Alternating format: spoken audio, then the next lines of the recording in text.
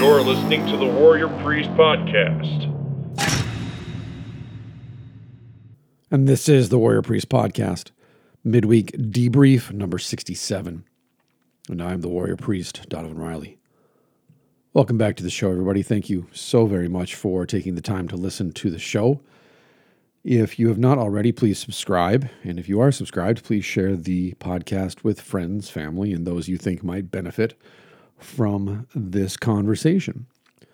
So I was reading my old friend Friedrich Nietzsche again on health and wellness, which led me down a rabbit trail to finally Sylvie von Douglas Itu, who I know through Sean Fagan and his YouTube channel. If you haven't checked out the Muay Thai guy yet, go check out Sean's YouTube channel. Lots of helpful stuff about Muay Thai.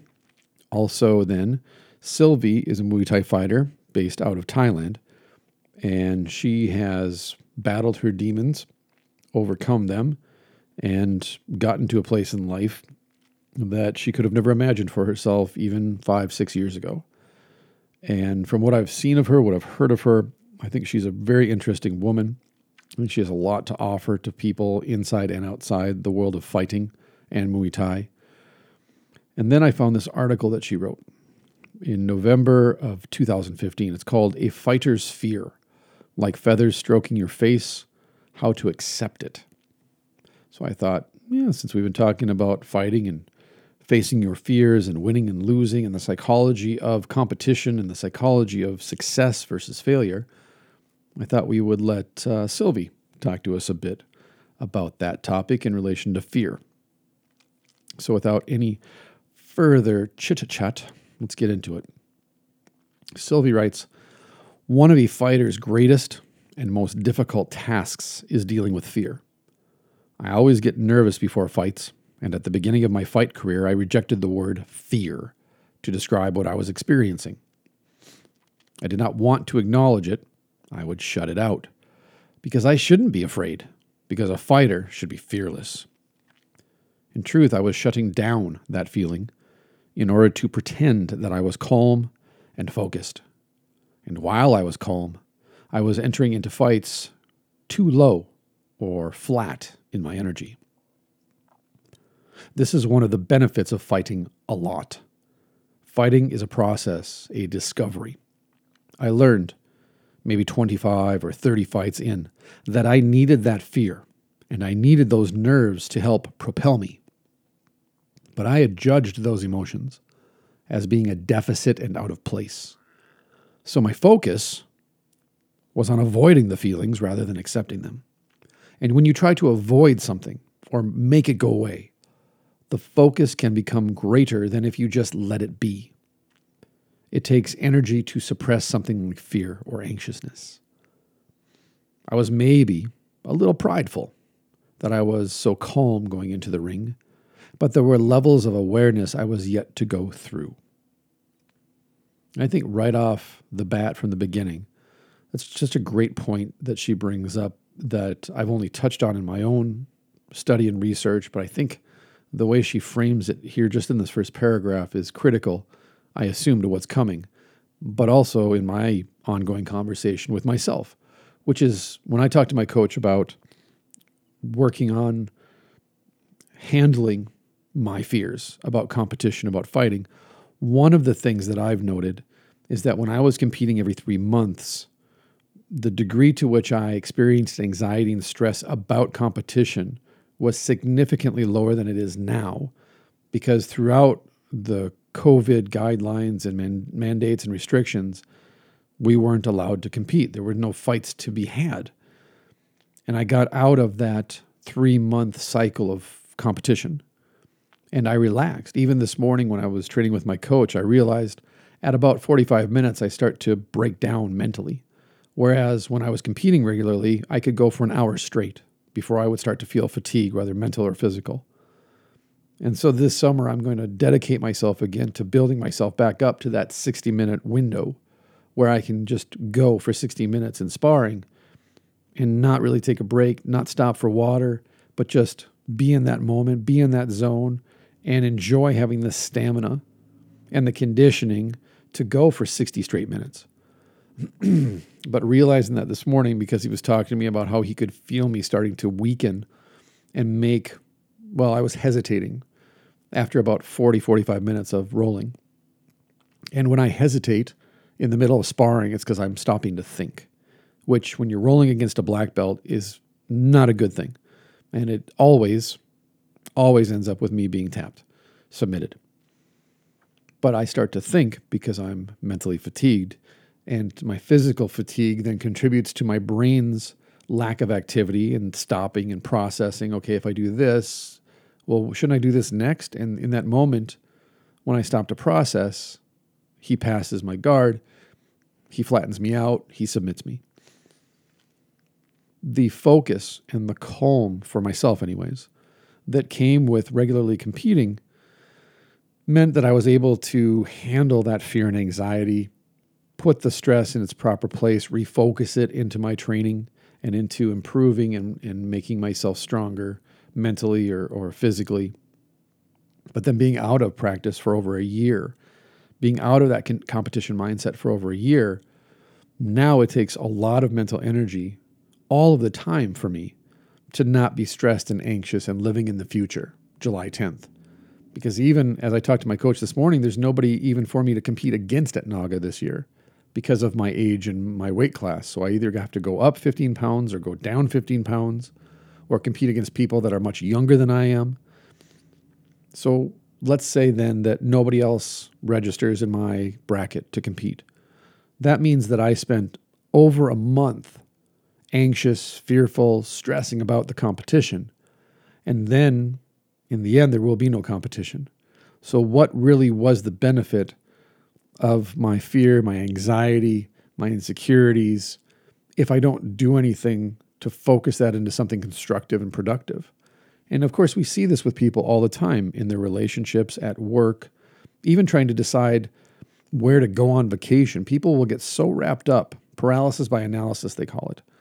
You get so wrapped up in thinking through all the contingencies and all of the possibilities and what could go right and what might go wrong. And, well, what if we do this, but we don't do that? When you're going into a fight, you're doing that constantly because you're training every single day, usually, at least I am, in preparation for the fight. So, of course, it's going to be on your mind because every single day you're putting yourself in a position to actually think about and focus on the future, the upcoming fight.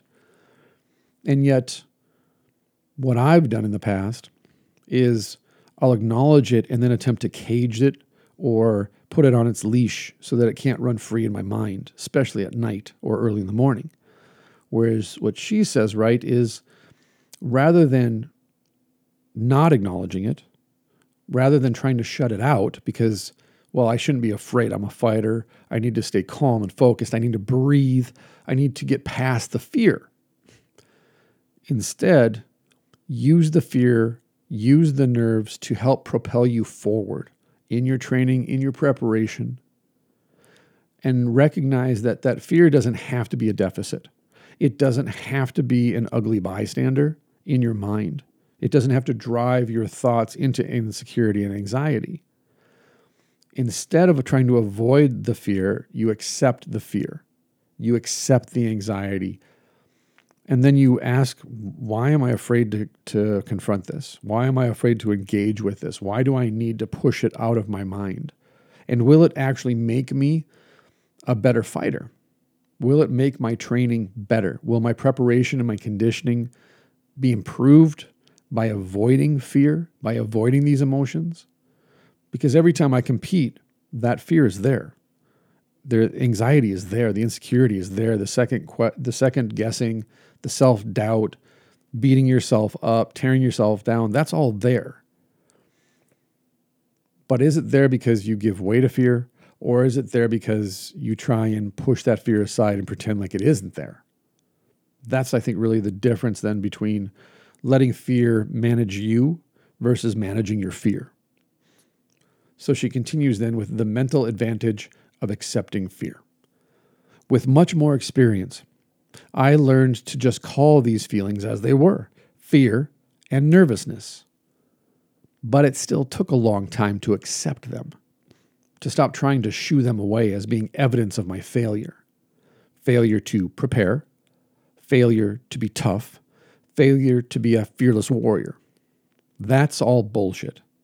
It's as ridiculous as believing that someday you'll just reach a point in conditioning when you never fatigue. You can push that line to have great cardio. You can condition yourself to keep going despite pain and fatigue, but you can't get rid of them altogether, and you don't want to. Once you accept fear into your reality at that stage, the trick is to teach yourself how to keep going despite fear, how to believe in yourself despite it, and to stop perceiving it as a sign that you are ill-prepared, unready, or unworthy. Before every single fight, I feel a few waves of nervousness and fear, almost like clockwork, as the hours draw near to the event. I don't like feeling it, but I accept it in the same way I accept that I'm going to have to pee 100 times prior to getting in the ring. This also is true.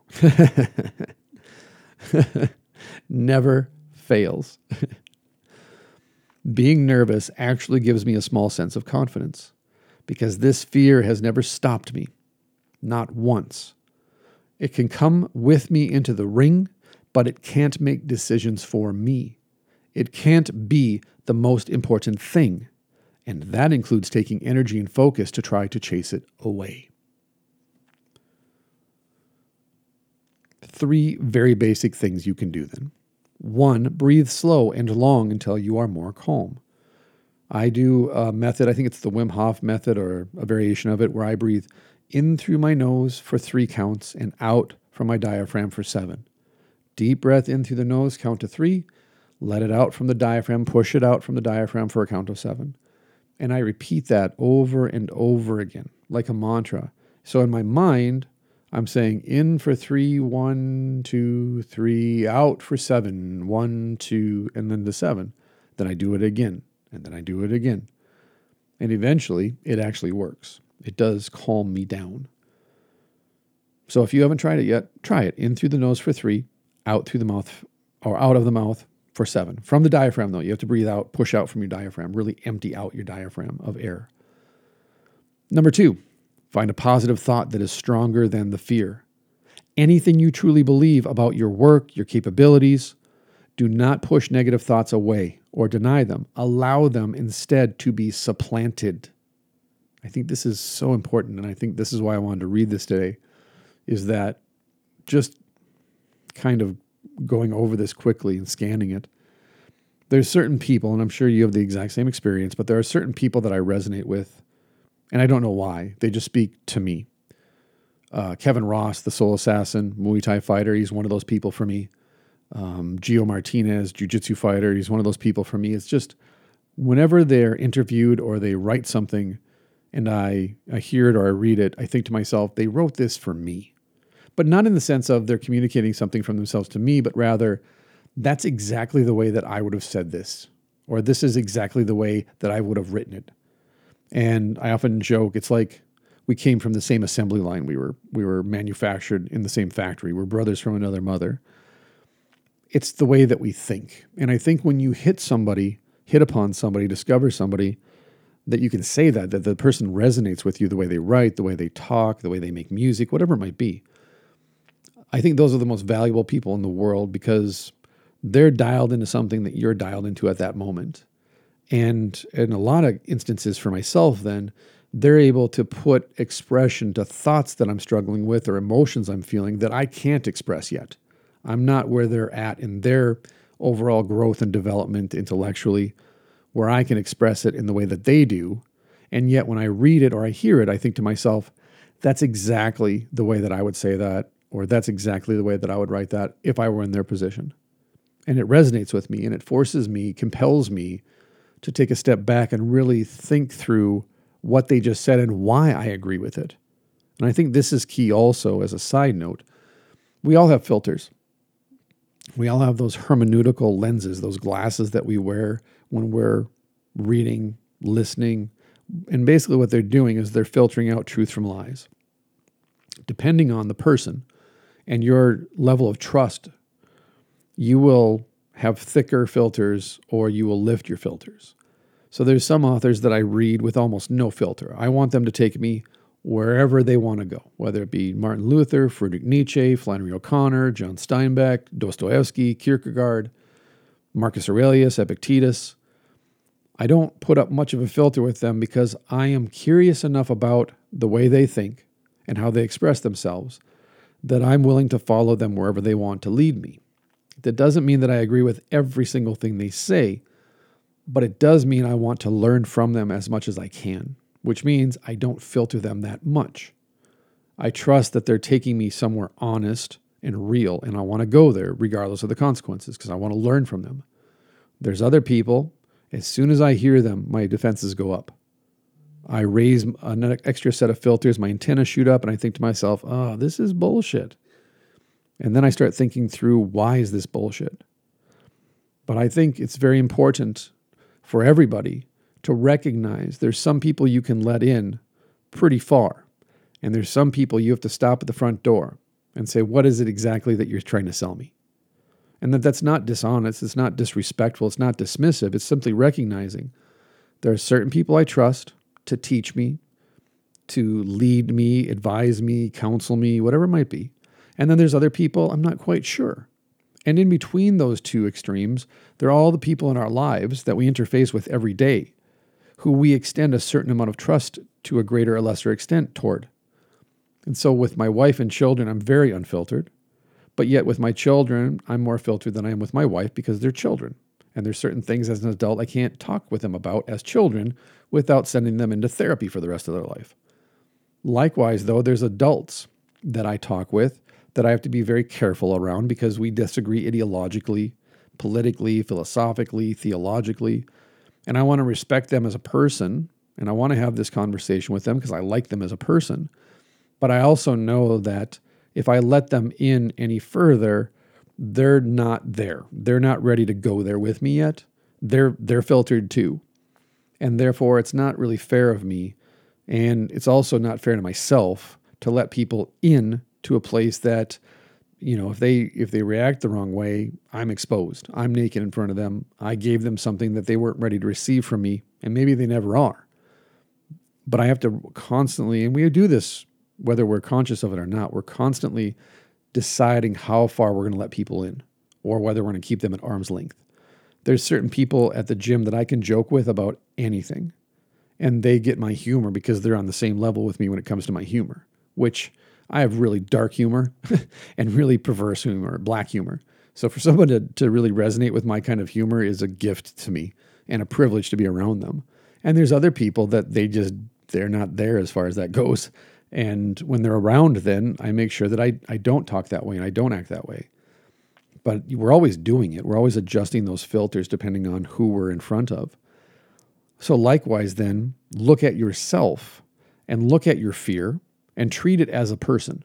Treat it as an acquaintance, someone that you're familiar with. Maybe it's even someone that you really know quite well, but you don't trust them to open up completely to them or let them come into your life so far that they affect you emotionally. Now, fear being an extremely strong emotion with an immense amount of gravitational pull to it, how do you replace that with a stronger positive thought? Because for myself, this is actually something that I've been doing more and more of late, is taking that fear of failure, fear of letting myself down, letting my coach down, letting my teammates down, fear of being seen as a loser, and recognizing I'm trying to attach my identity to an emotion. And I have in the past, and I'm doing it again. So how do I stop myself from attaching my identity, like who I am as a human being? How do I stop attaching my sense of identity and meaning to an emotion like fear? Because I'll say to myself, you got clean and sober. You got married and broke the cycle of trauma and abuse that's been going on in your family for generations on both sides. You're almost 50 years old and you're still competing in hand-to-hand combat. You're competing in the gym and you're training against people that are half your age. You've grown into an educator, so you're a coach now and an instructor, and you're constantly striving to become better at that. You've opened your own gym. All of these things to me are positive because they are kind of a set of benchmarks that say, okay, when you were 23 and strung out on drugs and alcohol, and you're trying to commit suicide all the time, and you were around people that could have killed you at any time, and you couldn't hold on a job, and you were getting kicked out of banks, you didn't have car insurance, you didn't have a valid license, there was a bench warrant out for your arrest. That's who you were at 23. Now, look at yourself at 49, and who are you? You're none of those things. Look how far you've come in life. Yes, between 23 and 49, I have made catastrophic errors in judgment. I have made terrible choices. I've developed self-destructive habits. I've ambushed myself way beyond what I'm capable of counting to. But all of that was me climbing out of the pit that I dug for myself. All of that was breaking a generational cycle of addiction and abuse. That's not stuff that you just devote a weekend to, like fixing up a shed. That's a lifetime job. That's a lifetime commitment to changing everything about yourself for the better, God willing. I'm so hard on myself because I expect so much more of myself because of those successes. And like I keep saying, to quote Nietzsche, set your ambitions so that they outstrip what you imagine is possible for your life. And I do that. And then I accomplish it. So then I say to myself, okay, well, if that, then how about this? And so those positive thoughts are there. They're a part of my ambition, a part of my drive. But at the same time, fear is such a strong emotion. Like I said, it has such a strong gravitational pull that, as we've all probably experienced, you can have the best day of your life. Just compliment piled on top of compliment. Every light is green. You got a raise. Somebody took you out to lunch for no reason, just to let you know they appreciate you. You're submitting people round after round after round at the gym. You're on fire. And then you get home and your spouse or your partner or somebody says something negative to you. And the entire day just crashes and burns as if everything else that just happened never happened. The gravitational pull of fear and anxiety, nervousness, is so powerful that I would say that's my primary state of mind most days right now, is fear pushing. Right now, where I live at Minnesota, it's in the 90s every day. And in Minnesota, when it's not just hot, it's humid. So it's a wet heat. So you're training in 98 degree heat, 95 degree heat, 93 degree heat, no air conditioning at the gym. And my coach was talking to me this morning. Some people were complaining that it's too hot. And I noted those are the same people that complain that it's too cold in the winter. And I prefer to train with no air conditioning because I think it makes me mentally tougher. And I think it makes all of us mentally tougher. Because when you're dripping wet with sweat, the mat is covered with water. Everyone's heaving and just breathing hard. And you just don't feel strong and you're a little sluggish and slow mentally. That's when you really have to bite down and push through that exhaustion, through the exhaustion. You've got to push through it. And if you don't, you quit. But because you're there on the mat with everybody else, you push through. And people encourage you to push through. People work with you when you're tired and exhausted. They help you push through. And as a consequence, you leave saying, I'm exhausted, I'm wrung out, but I did it. I did that thing. So next time when I come back, I know I can do this. So I'm going to try a little bit harder. I'm going to build on that success. If I can do that in all of life, now you've started a good habit. You've started a good discipline. You're pushing past that exhaustion, past that tiredness, past the tedium of work, relationships, responsibilities, adulting, all that goes with it, training. But for me, myself anyways, trying to, that's the key problem too there is trying. Don't try, just do. To find a positive thought that's stronger than fear. It's not hard for me to find a positive thought, but it is difficult for me to find one that is stronger than fear. And I will hold them up in front of my face and say, but you just did this on Sunday. Like you just accomplished this. This is so much bigger than your fear. And I'll agree with myself. I know it's true. But then the fear comes and it pushes against me like that heat in the gym. That's what I meant. It just bears down on me like that oppressive heat in the gym when I'm training. And the difference then between fear for me and what happens in sparring in the gym or in a fight is that in a fight, there's something physical and tangible for me to get a hold of. There's a person in front of me. Fear is this emotion that is inside of me. And even if I reached in and ripped out my heart, that would be the only way that I could escape fear. And since I'm big into self-preservation, I'm not going to do that. But think about your work. Think about your capabilities. Think about your ambitions. Think about what you have or haven't accomplished. And then don't push the negative thoughts away. Don't deny that they're real. Instead, supplant them.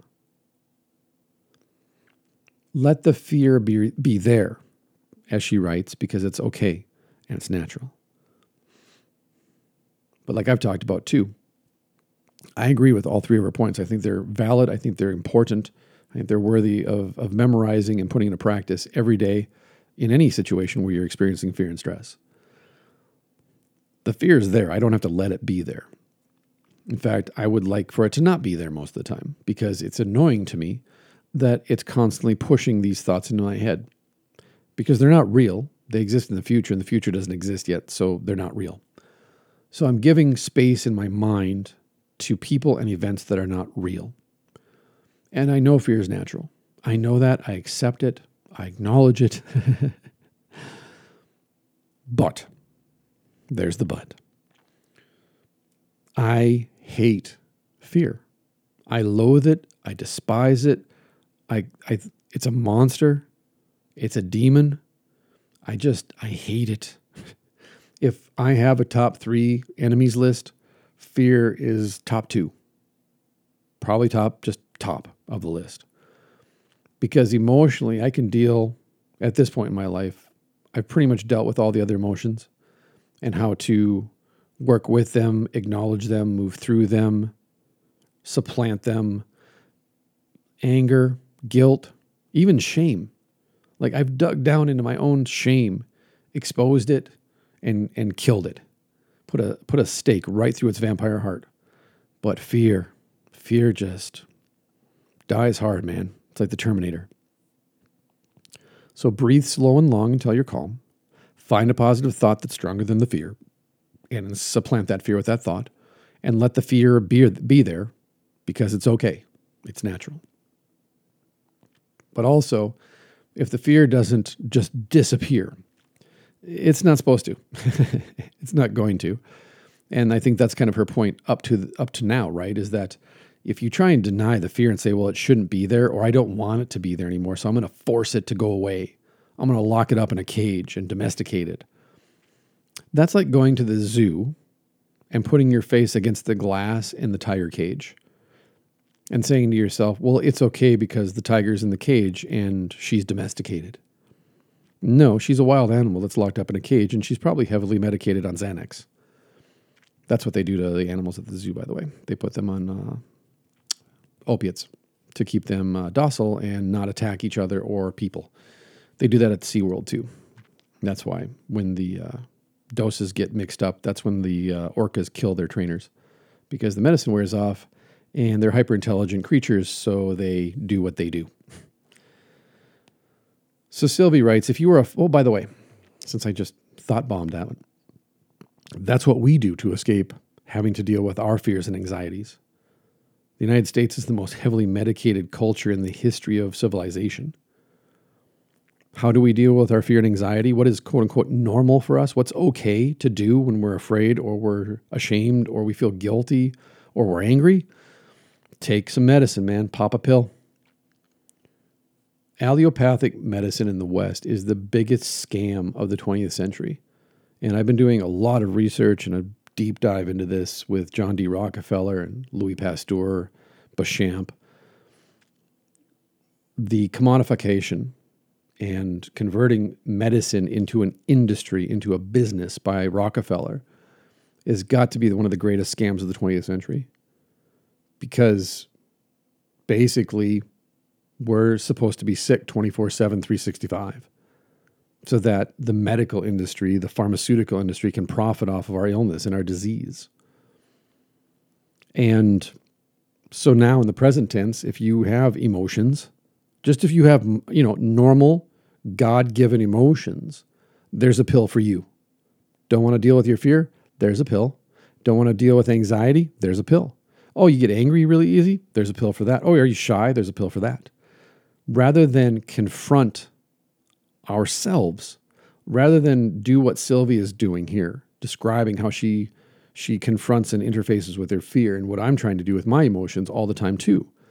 Instead of that, which is abnormal in American society, instead we are to medicate ourselves. And as an aside to the aside, I wonder how many people who are out in the streets rioting and burning down cities are on medication for mental illness. Because there's been some studies that have come out of late that say the numbers amongst white females who are involved in these leftist movements, at least 30% are mentally ill and are on medication. And I'm trying not to cast dispersion. I'm not being pejorative. I'm just raising the question, how many people in our society who are on medication so that they don't have to experience different emotions, don't have to face themselves, confront themselves, take ownership of their choices, take responsibility for their choices, accept the consequences, and live with them. I wonder how many of those people who refuse to do that are also medicated. Something to think about, I think, especially if you yourself are medicated and you're also a martial artist. And if you feel like you're struggling, and I'm not saying that there's no such thing as mental illness. I'm not that guy, because I know people who are legitimately mentally ill. I've worked with mentally ill for a majority of my adult life in one way, shape, or another. There's definitely legit mental illness. But I think those people were used as an excuse, as a justification, and as a cover to medicate people who are not mentally ill. They were just having a bad day, or a bad breakup, or we're in a bad job, or we're just surrounded by shitty people. And instead of saying, you know what, you should probably leave your environment, switch jobs, go back to school for different training, find new friends, find a different partner, instead of all that and going through the process of loss and recovery and growth, instead, here's a prescription. And if that doesn't work, I've got a prescription for your prescription. And that's why most people in America are on 3 or 4 drugs right now. A majority of Americans are taking 3 or 4 prescriptions simultaneously. That's an actual fact. So back to the book, as it were. If you are a fighter or are a serious student of Muay Thai, I encourage you to do some mental training. This is what I do. And there's a link that I will include in the show notes. But the basic principles above are a simple place where you can start to take hold of fear. In fact, I wonder if part of my struggle is that I don't treat fear the same way that I treat my opponents when I fight. And that instead I try and find my way around fear, which is funny because my second favorite book that I recommend to people is called The Obstacle is the Way, which makes me a hypocrite. And yet I'm aware of that. Doesn't change the fact. It's a work in progress. A simple place you can start is to take hold of your fear, grapple with your fear, wrestle with your fear, and recognize, like Jacob at the Jabbok wrestling with God, it's not a fight you're just going to win. You're not going to just throw your opponent fear to the ground and submit it. It's going to fight. It's going to scratch and claw and kick and scream. It's going to fight you tooth and nail. But remember that fear is you. Your emotions are not a separate thing from you. They are you. They're a part of what makes you, you. God gave us emotions. They're a godly gift. And we treat them as if they're separate from us, as if they are candy in a vending machine. And we can just pick and choose which one we want. And then we just put in a few coins, and that's what we get out of it. Our emotions are what make us us. And our emotions are we're no more able to separate our emotions from ourselves as we are our intellect, or even escape our own bodies and become spirit beings or something. Our emotions are what make us us. So when we're wrestling with our fear, we're wrestling with ourselves. And that, I think, is my primary struggle, is I'm wrestling against myself. And there's nobody that I know better and more intimately than me. So when I try and replace fear with a positive thought, with a positive accomplishment, that little voice, that little man that lives in my head rent-free, who loves to scream at me about what a loser I am, remind me of all my past failures and screw-ups, that guy, I can't get him out of my head. I can't get rid of him because that guy is me. And so the great battle that I experience every single day, whether I'm going to the gym or not, whether I'm teaching or not, the battle that goes on inside me all the time, no matter what I might look like externally, internally, I'm wrestling with fear. I'm wrestling with self-doubt. I'm trying to shut up the little man that lives in my head rent-free that shouts lies at me all day long. Give you an example. I can look at my accomplishments and say to myself, you're almost 50 years old. You're going to be 50 in a month. You train with these young athletes, these savages, these absolute animals, male and female, that I respect, that I have nothing but honor for, that I revere. And some of them I love more than anybody I've loved in my entire life other than my wife and kids. And that alone should be enough for me when they say, well, you're a badass. You're a hard ass. You're tough. You're a bad MF. And I'm like, yeah, but you're really a badass. You're really a bad motherfucker. Because that little man that lives in my head says, that's not true. They don't really know you. If they really knew you, they wouldn't say that. Now, is the proof in the pudding the fact that I show up and train every day and I show up and teach? Is the proof in the pudding that I've progressed through the belts faster than I imagined was possible for me because I put in so much work and effort? Is it that I've already fought over and over and over again and put myself in that situation? Is it any of that? Is it that I opened my own gym and I have my own students? Is it any of that? No. Because that person that lives in my head rent-free takes every one of the things that I just said to you and shoots them down with something more terrible. Something from my past that I did that's terrible, or something that I thought the other day that's horrible. And says, oh yeah, that's a great accomplishment, but don't ever forget you're also this guy. You did that. You said this. And so for me, the great struggle isn't against my opponent. It's not even really against fear. It's that I recognize that fear is what makes me me. It's me. I'm wrestling with myself. And I can't escape myself. So no matter where I go, there I am.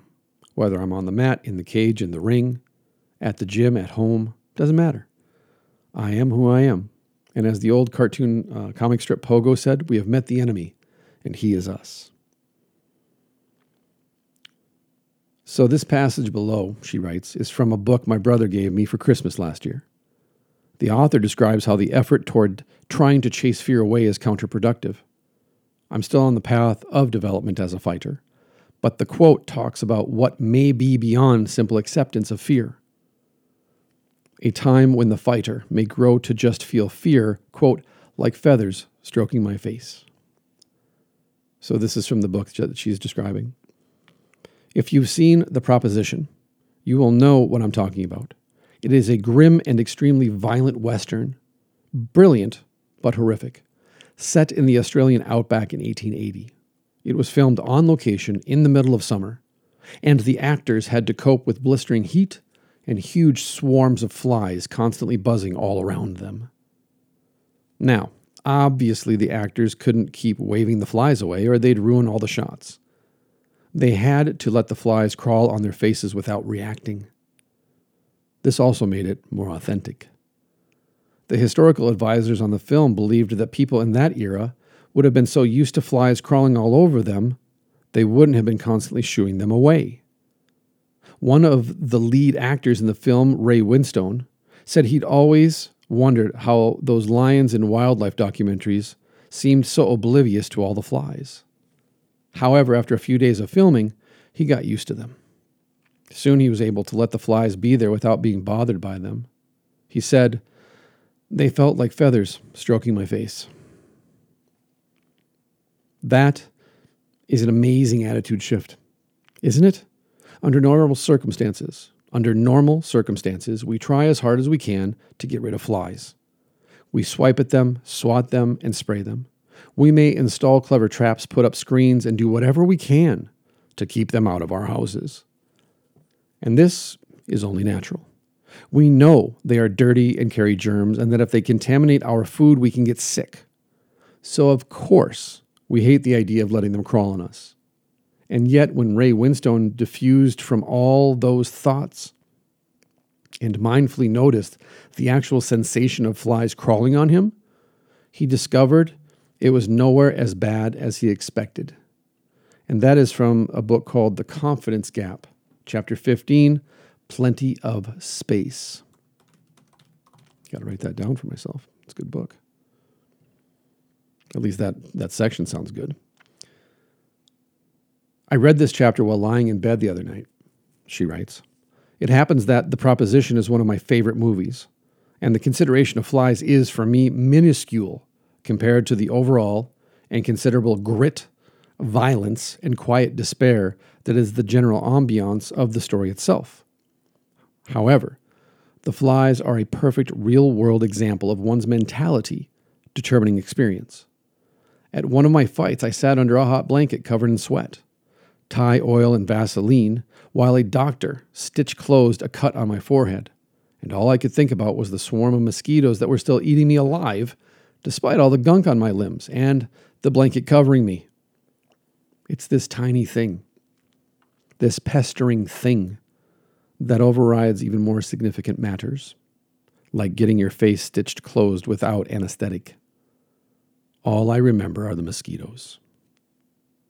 And yet, over time, one becomes desensitized to these pests. You stop shrieking every time you see a rat on the rails of the subway in New York.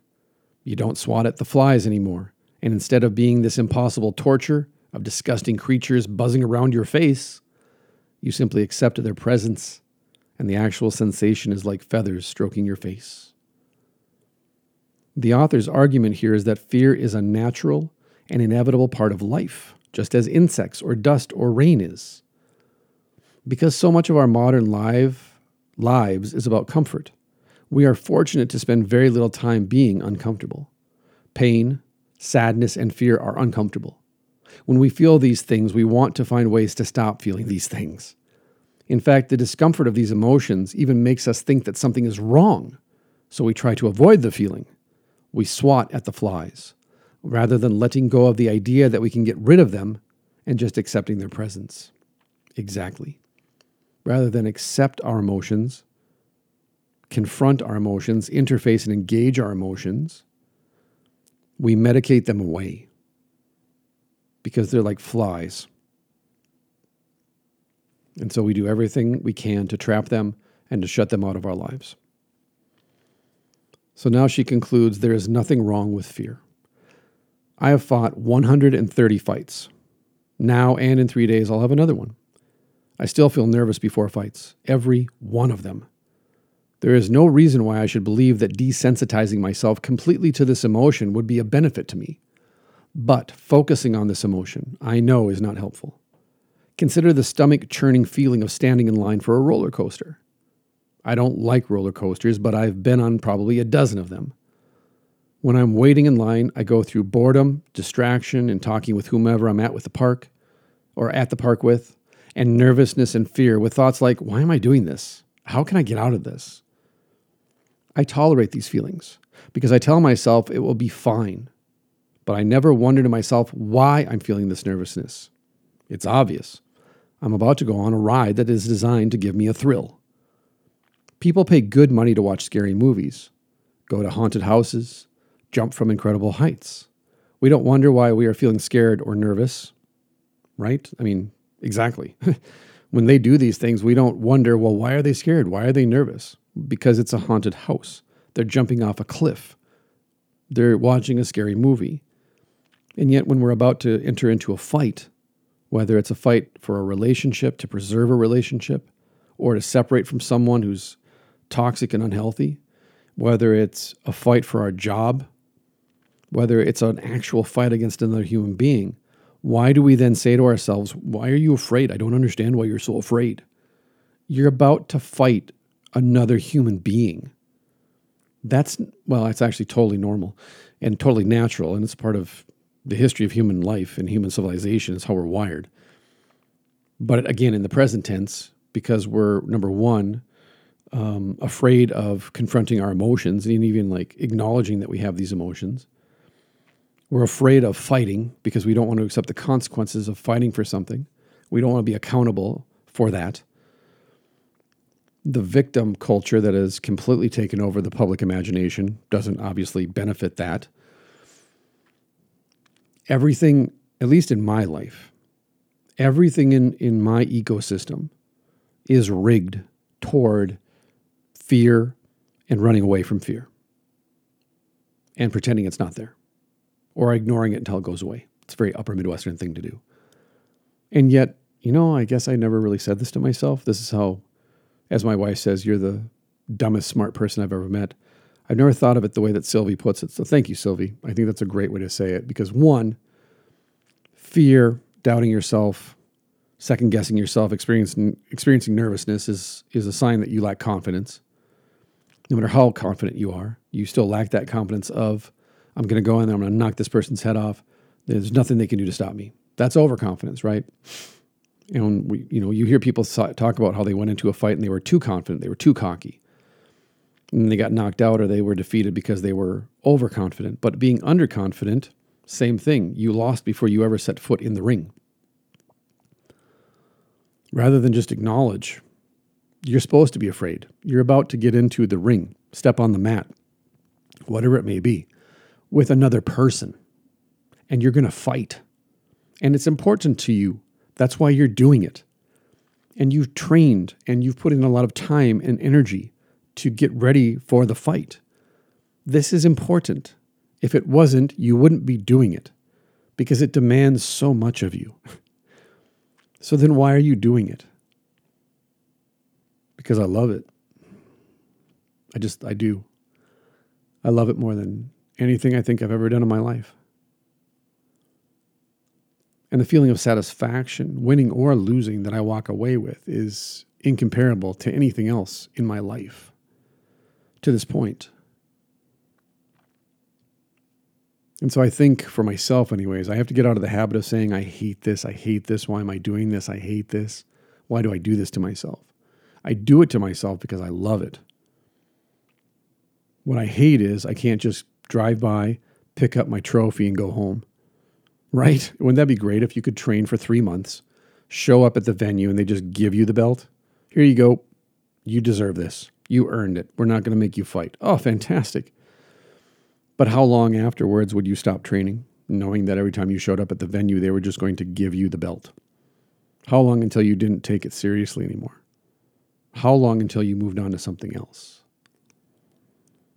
Without that fear to motivate you to get ready, to get yourself conditioned, to get yourself in the right place mentally, emotionally, and physically for that fight, without fear, it's not going to be very long before you don't fight anymore. Before you don't fight for anything anymore, actually. I see this all the time as a pastor. People that aren't afraid of losing their spouse, aren't afraid of their kids growing up and not respecting them, not being around. People not afraid of falling into addiction and other self-abuse.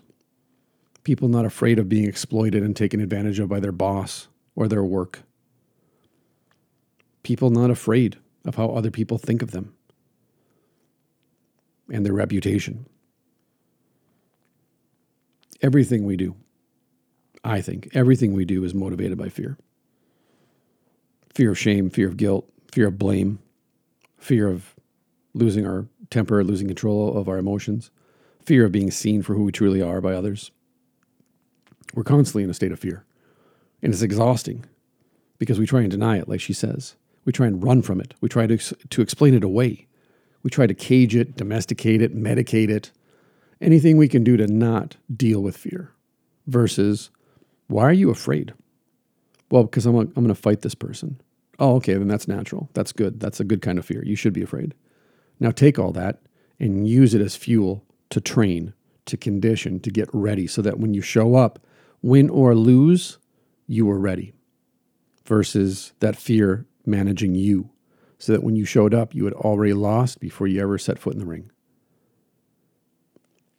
So we look at horror movies, we look at haunted houses, we look at jumping off of a cliff, we look at jumping out of an airplane, whatever it might be. And we say, well, of course, that person's afraid. They have good reason to be. It's scary. But then we don't allow ourselves the same freedom to acknowledge getting in a fight with another person is scary because I don't know what the outcome's going to be. I can visualize it. I can imagine it. I can strive for it. I can fight for it. But my opponent gets a vote too. God, I love that paragraph. Thank you, Sylvie. That is super helpful. Why would we wonder why we're scared or nervous when standing at the precipice of getting into the ring to fight someone who has every intention of beating us? It's a perfectly reasonable thing to feel every time. There is nothing amiss when you feel nervous for a fight.